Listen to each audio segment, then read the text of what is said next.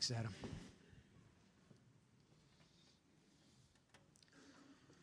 Morning, church. It's good to see all of you this morning. I missed you last week. We were iced in, as many of you were, and got cabin fever before it was all over. But man, it's beautiful out there this morning. Marcia and I watched the sun come up as we were on our way over here today. I guess we were about George Bush and 75, and that little orange ball popped up on the horizon. All the flags were hanging limp against the flag poles, and it was just still, and the city was quiet, nobody stirring, very little traffic. And I was reminded, God is still on the throne. Amen. While we slept last night, He didn't.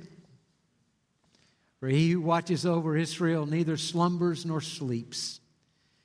And this morning, whatever is going on in your life, just remember He is still on the throne. He is still in control. And He still loves you with His whole heart. I love this time of year. Walked in this morning and saw that beautiful tree out there in the foyer. Somebody did a great job decorating that tree. It's beautiful. Saw the trees up here in the poinsettias. Just, man, I love this time of year. I love the stories that start circulating this time of year.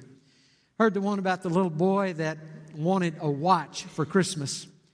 He was wearing his parents out about wanting a watch. Every time he had opportunity, he brought up the idea, I want a watch for Christmas. Finally, his dad just got about all of that he wanted, and he finally turned to him in a day of frustration, and he said, listen, look at me. If you mention watch one more time between now and Christmas, you're not getting a watch for Christmas.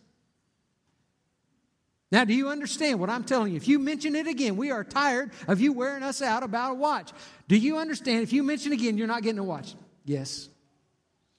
Well, he bit his tongue for the next several days, and then on Christmas Eve, their family had a tradition. They would sit down around the table, and they would take turns sharing their favorite scripture for the year. It came to the little boy, and he said, my favorite scripture this year is Mark 13:37, which says, as I say to everyone, I now say to you, watch.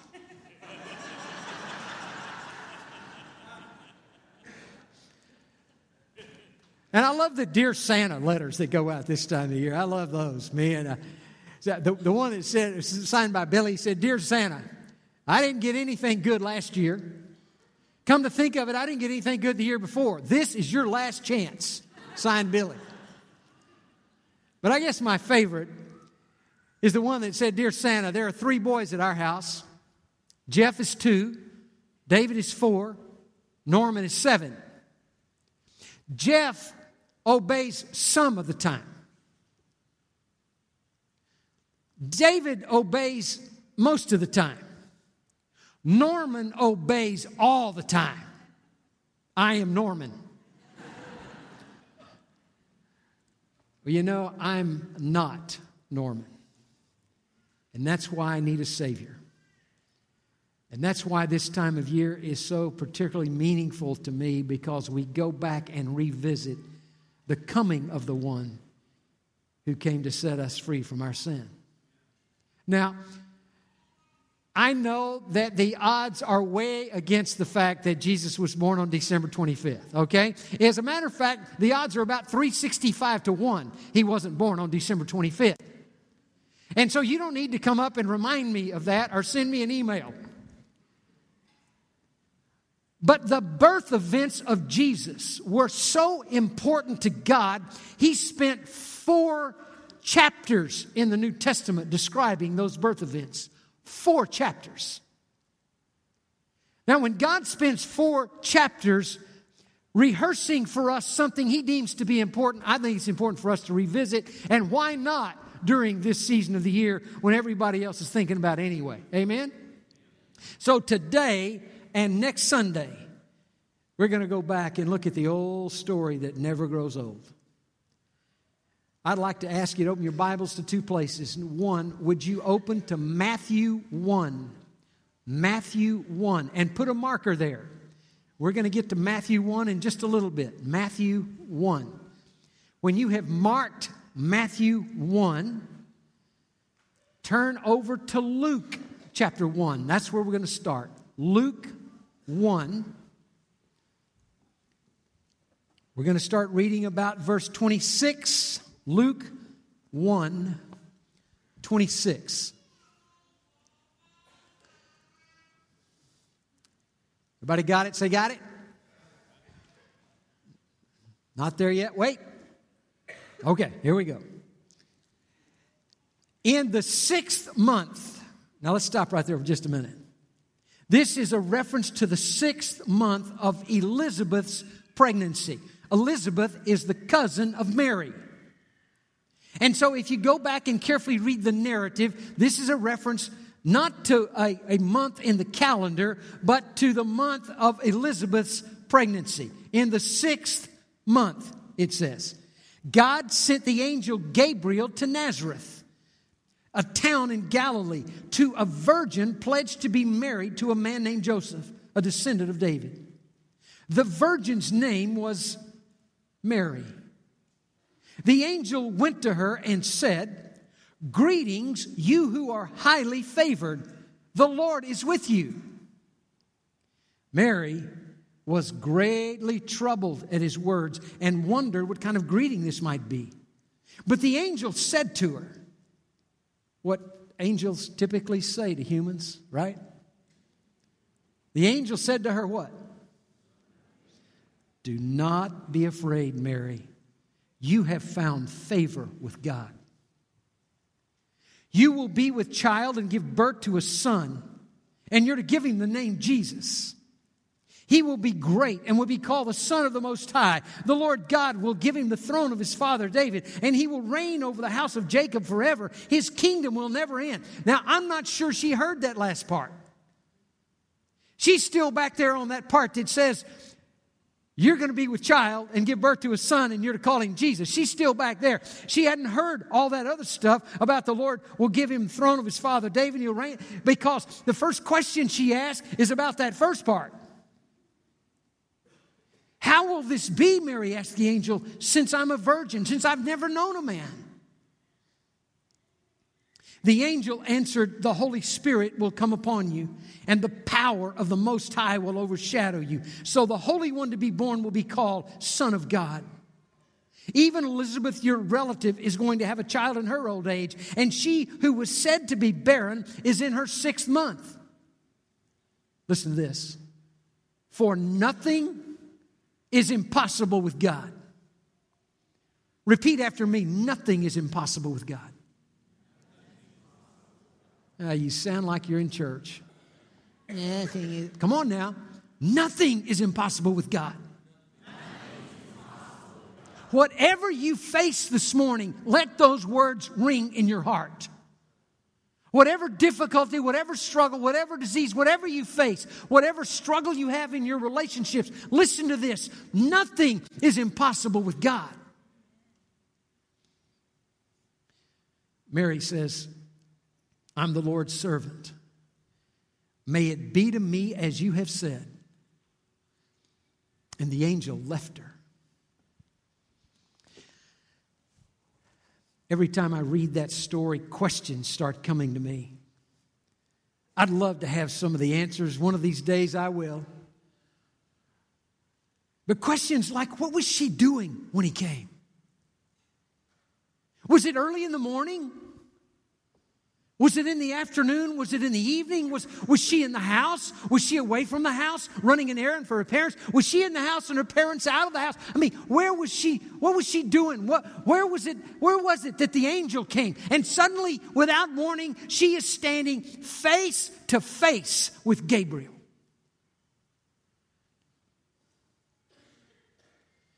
And she reacts like all human beings react when they find themselves in the presence of a heavenly visitor. She was terrified.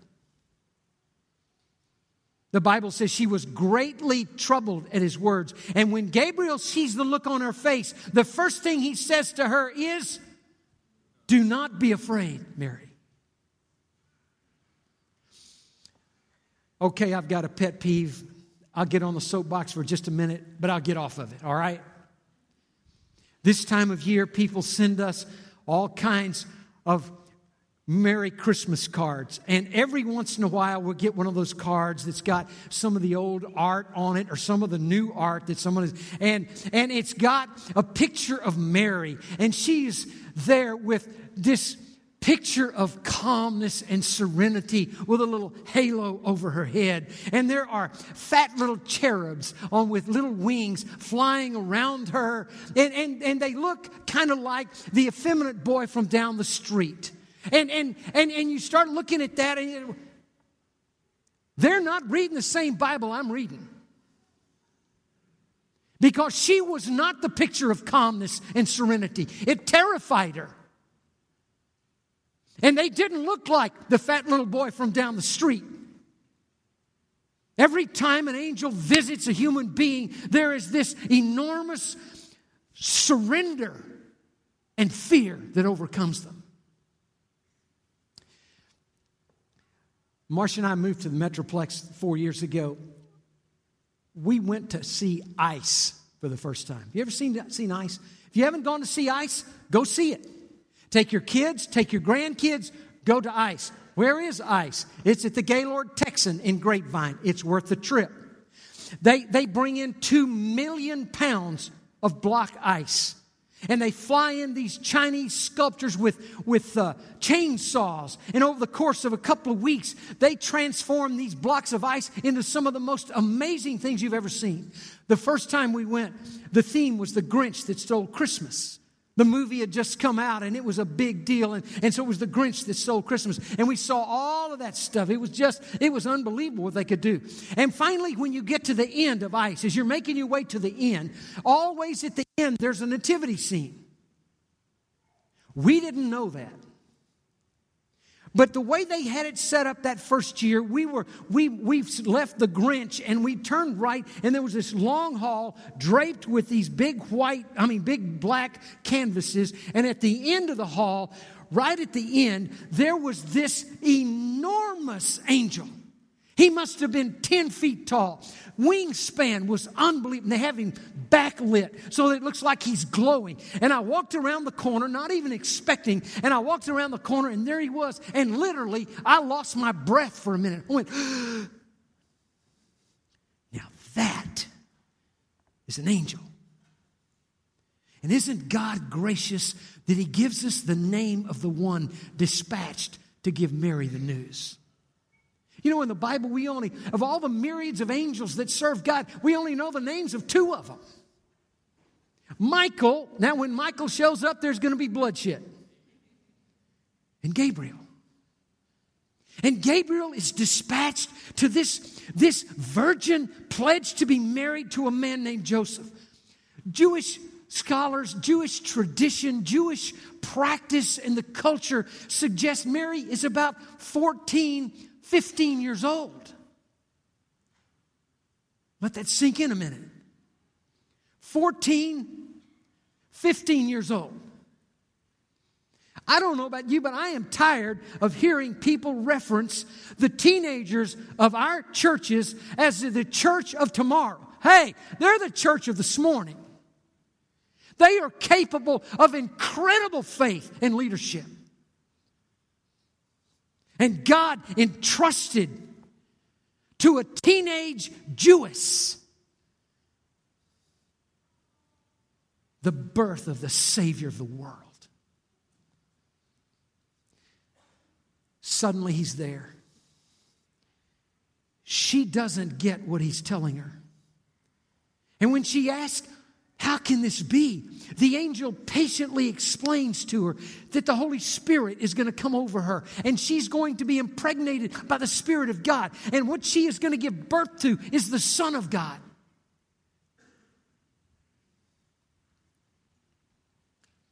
And her response, 15 years old, her response is, I'm the Lord's servant. And may it be to me as He has said, as you have said.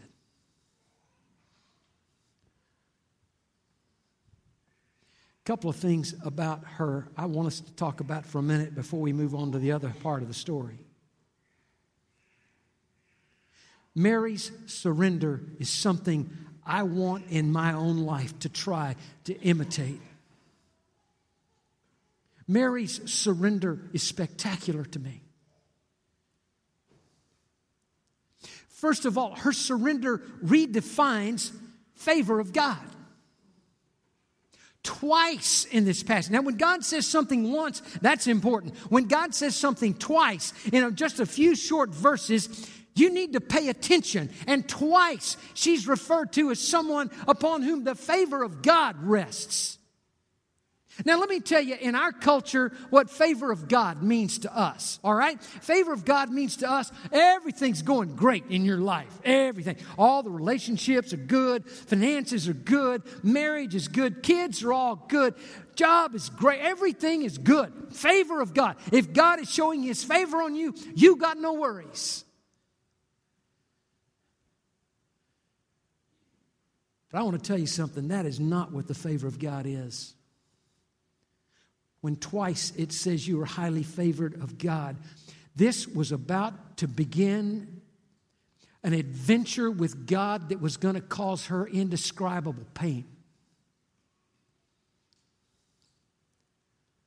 And when I look at Mary's life and Mary's response, regardless of what it was going to cost her, she says by her surrender, I am ready to do what God wants. If you want this for me, then I want this for me. She redefines for me the favor of God. There's something else about her surrender that I think is vitally important, and that's the fact that she trusts when she doesn't get explanation. She asked the angel, how can this be since I'm a virgin? And he carefully explains to her what was going to happen and how she was going to be impregnated by the Spirit of God. But did you notice what he did not explain? Like, how was she going to tell her parents? Now listen, the most faith-filled, understanding parents in the world would have found her story a stretch. Excuse me, sweetheart, you're going to have a baby and yet you're still a virgin? And the baby that you're going to have is the Messiah we've been looking for hundreds of years? Really? I mean, he doesn't explain how to deal with her parents. How in the world was she going to tell them? How did she tell them?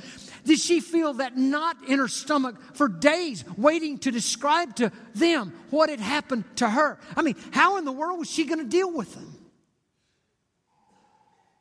And then, how was she going to deal with Joseph? Did she lay awake at night for days and days at a time trying to figure out how in the world would be the best way to tell Joseph? I mean, how do you say to one to whom you are engaged, I'm going to have a baby, and yet I'm a virgin, and he knows that baby's not his?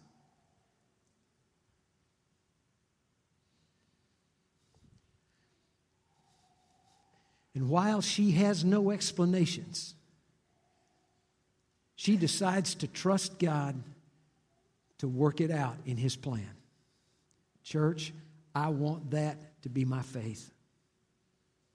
There are so many things in life I don't understand, I don't get, I can't explain. And I want to ask God, why this? Why me? Why now? Why our family? Why God? And God doesn't give explanations sometimes. And what He says is, I want you to trust.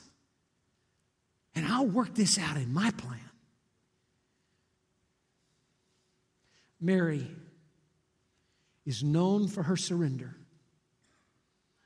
And when she says, may it be done to me as you have said, it shouldn't surprise us that more than 33 years down the road, her son was going to say almost the same prayer in the Garden of Gethsemane.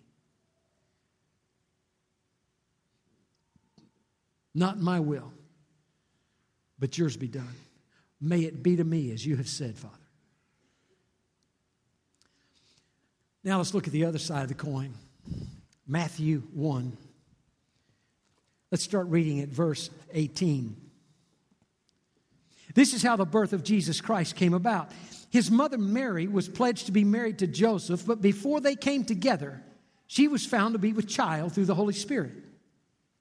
Because Joseph, her husband, was a righteous man, he did not want to expose her to public disgrace. He had in mind to divorce her quietly. But after he had considered this, an angel of the Lord appeared to him in a dream and said, Joseph, son of David, here's that expression again, do not be afraid, right? Do not be afraid to take Mary home as your wife, because what is conceived in her is from the Holy Spirit. She will give birth to a son, and you're to give him the name Jesus, because he will save his people from their sins. All this took place to fulfill what the Lord had said through the prophet. The virgin will be with child and give birth to a son, and they will call him Emmanuel, which means God with us. And when Joseph woke up, listen to this, he did what the angel of the Lord commanded him and took Mary home as his wife. But he had no union with her until she gave birth to a son. And he gave him the name Jesus. How did Joseph respond when Mary finally told him? Was his first reaction one of anger or one of hurt? Was his first reaction one of betrayal? One of frustration? Did he stay and listen to the whole explanation? Or in his hurt and pain, did he turn and walk out of the room? I don't know exactly what his response was, because the Bible doesn't tell us. But this we do know.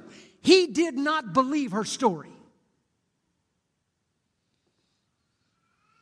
In his culture, he had two ways of divorcing the one to whom he was engaged.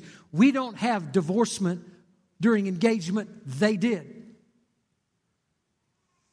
You could make a public spectacle of the one who had betrayed you and make a big deal out of it. You could parade her sin before the entire community so that everyone would get in on it. And out of his hurt, how many of us who are males would have chosen that route? But not Joseph. Joseph had decided to put her away quietly, privately. He didn't want to inflict on Mary the hurt he himself was feeling.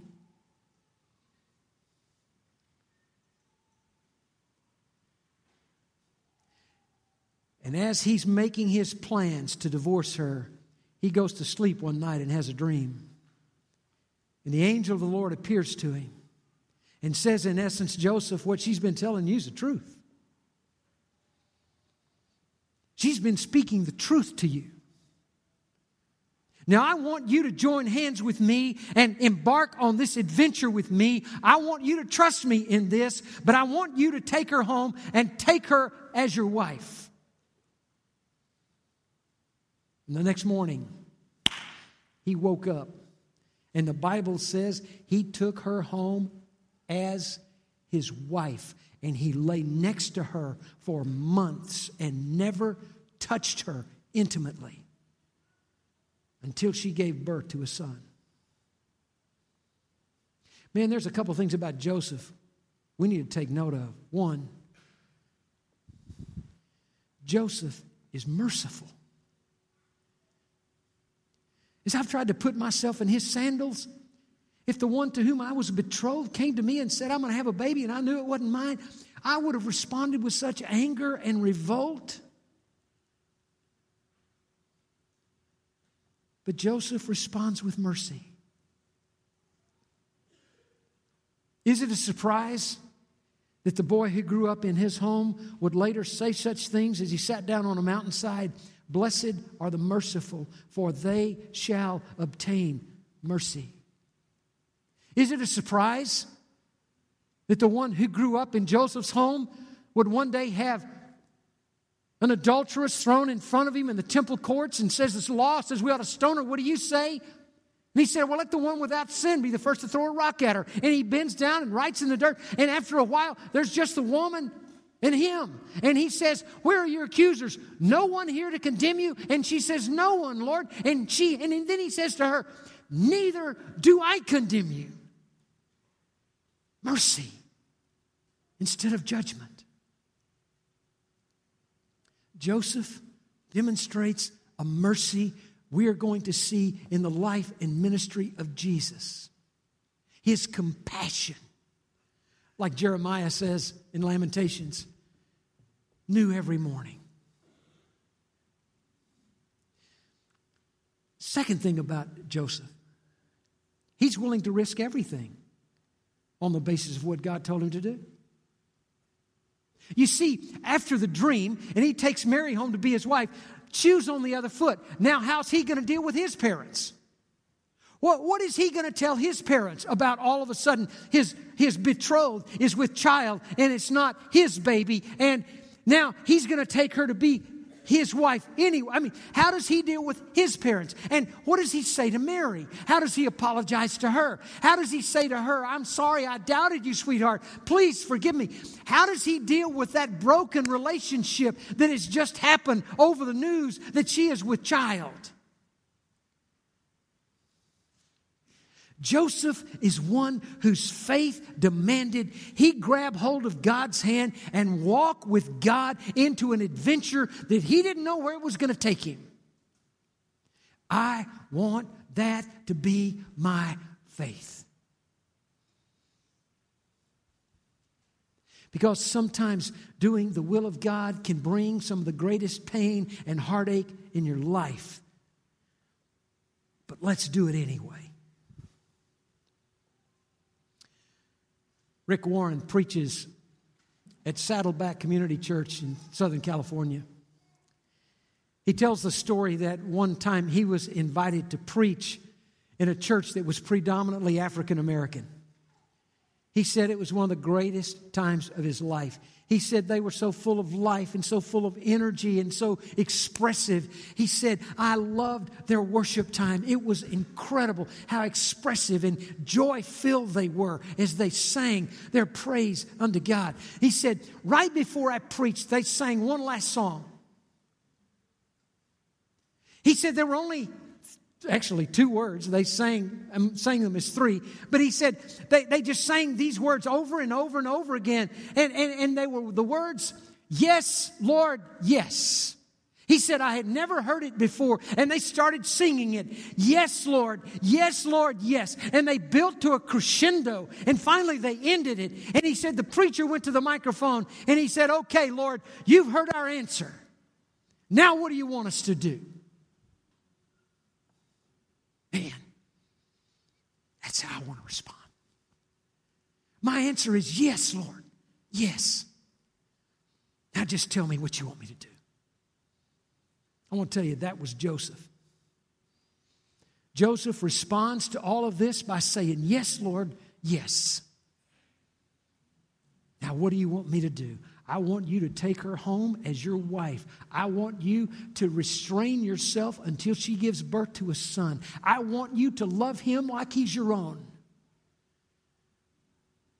I want you to name him Jesus, Savior, because he's going to save his people from their sin. Yes, Lord. Yes. Church, that's what I want my faith to look like. You? Amen? Let's pray together. Yes, Lord, yes. That's our answer. And God, now we await your instruction on what you want us to do. Would you take us down the roads that you desire for us? Would you help us to have a surrender about us like Mary, who said, I am the Lord's servant, may it be to me as you've said. God, may we have the compassion, the mercy of Joseph, who was willing to embark on an adventure with you that he didn't know where it was going to take him, but his answer was, yes, Lord, yes. God, I pray that you'll make us that way, that we might hear your distinct call on our lives this morning. That regardless of what it cost us, regardless of what comes our way, Our answer to you is yes, Lord, yes. And I pray, oh God, you'll begin with me. And we ask it in Jesus' name. Amen.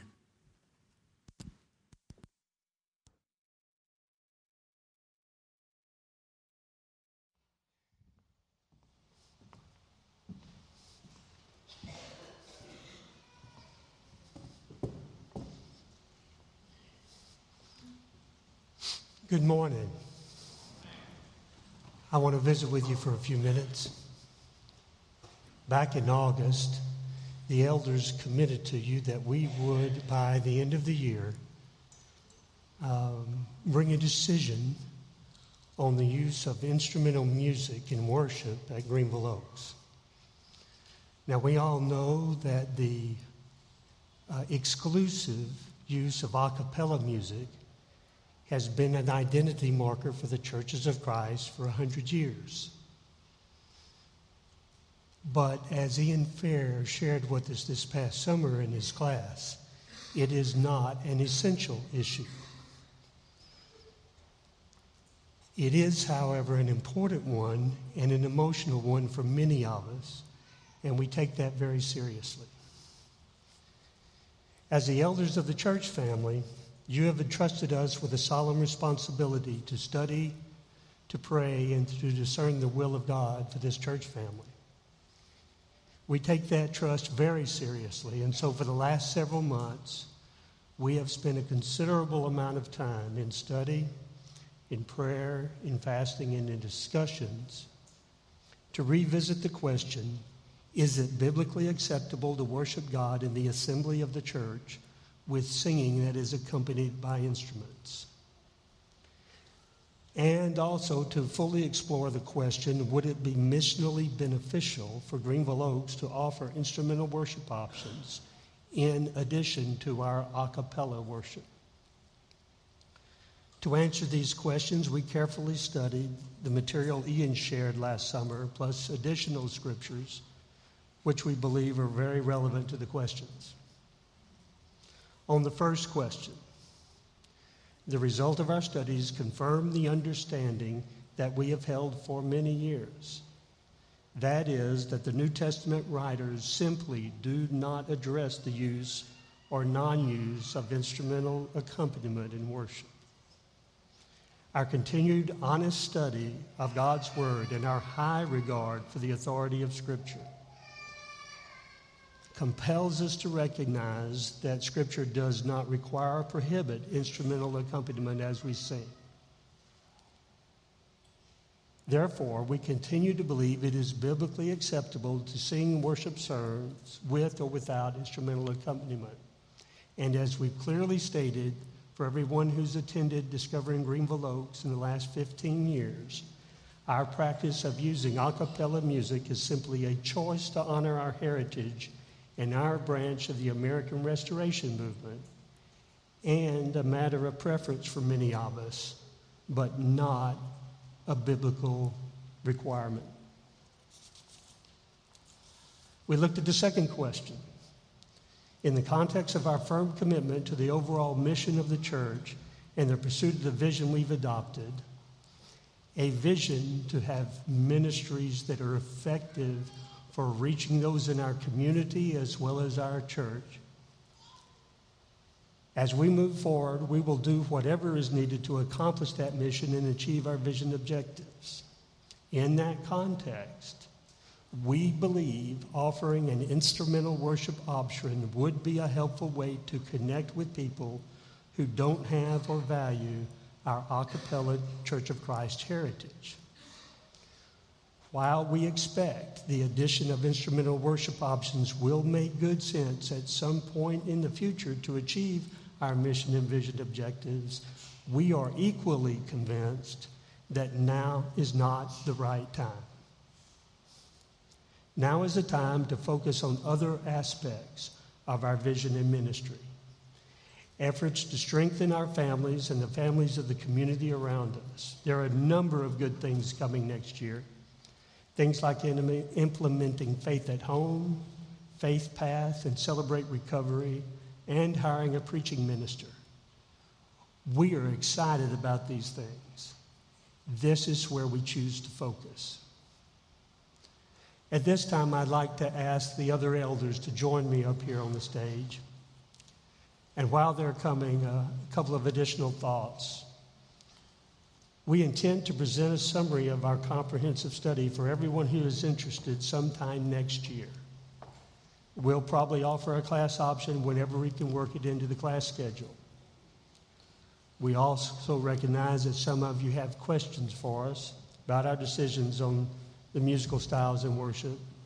So several of our elders will be available to visit with you this afternoon 2 to 4, next Sunday afternoon 2 to 4, and this coming Wednesday night at 7.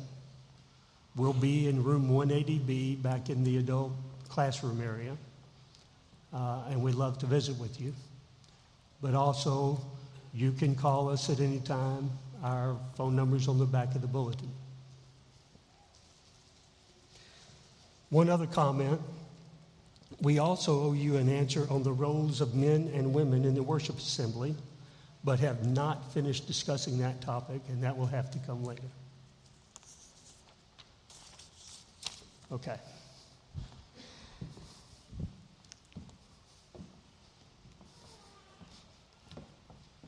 We're here to show you that we are united in these positions. We continue to hold the position that the New Testament is silent on the topic of instrumental accompaniment in worship. We value the heritage of a cappella worship and will continue to offer a cappella worship at Greenville Oaks. In order to reach our vision and objectives and our community, we expect to add instrumental worship assembly to our current offerings at some time in the future, but now is not the time. In conclusion, I want to remind us of something Ian mentioned in his class from our heritage. In essentials, unity. In non-essentials, liberty. In all things, love. Your elders are committed to these three principles. Shane, will you close us? Let's pray. Heavenly Father, we have been blessed to witness the ways that you have worked through and blessed this church in the last many years, Father, and we look forward to seeing the way that you continue to bless this church in the future. Father, we ask you to bless us and to help us as we seek what your vision is for this congregation, and we pray, Father, that you will help each of us individually to grasp the importance and the urgency of bringing good news of your kingdom to this town, to this county, and everywhere we can, Father, and help us to understand the importance of being a light and being salt and being a blessing to the folks that we come in contact with each day. And Father, we pray for wisdom and we pray for discernment. And above all, Father, in everything that we do, we will show our love for you and that we will show love for each other. And Father, this morning we confess our own weaknesses and our own limited abilities, but we trust in your power and not ours, Father, and we trust that you want to do great things for this church, and we ask for your help and your blessing and your provision as we go forward. Father, I also want to pray for some other things for our church family this morning. We learned yesterday that Tracy Fuller's nephew, his name is Reagan, took his life yesterday. And we grieve for that family, and we pray that you will bless and comfort them, Father. And I know there are many in this family who have recently lost someone close to them. The Woodbridge family and the McCunes, and for Donna Tant, for Richard Sanders. Father, for these families, we just pray your comfort, your peace, that you will wrap your arms around them and care for them. We pray for Don Rutledge, who continues treatments for cancer, and I pray for his healing and pray for him and Sydney as they go through this. And Father, for others here who are struggling with illnesses of all kinds, we pray your blessings and we pray healing. Father, we pray for those here who are struggling because they don't have a job or they don't have enough money to do what needs to be done. And we pray for your provision for them. We pray for our friends and family who are in the military. We pray for their protection, that they can come home soon. And Father, we all at times struggle in relationships, be it with our spouse, with our children, with our parents, with our boss, with our coworkers, with teachers and students, and everywhere we turn, Father, there are struggles, and we pray that you will grant us wisdom and give us your word and your spirit as we work through these things. Father, in this very joyful season of the year, we're grateful. We also know that it brings about a lot of stress of its own. We're in a hurry. We have a lot to do. Stresses from family and from all sources. Father, help us to take a step back and just regain perspective, to remember this is your world. We are your children, that you're in control, and that we can turn these things over to you. Father, thank you for the blessing of being here today. We just pray that you will walk with us. Help us to see you at work each day. We pray these things in Jesus' name. Amen. We're dismissed.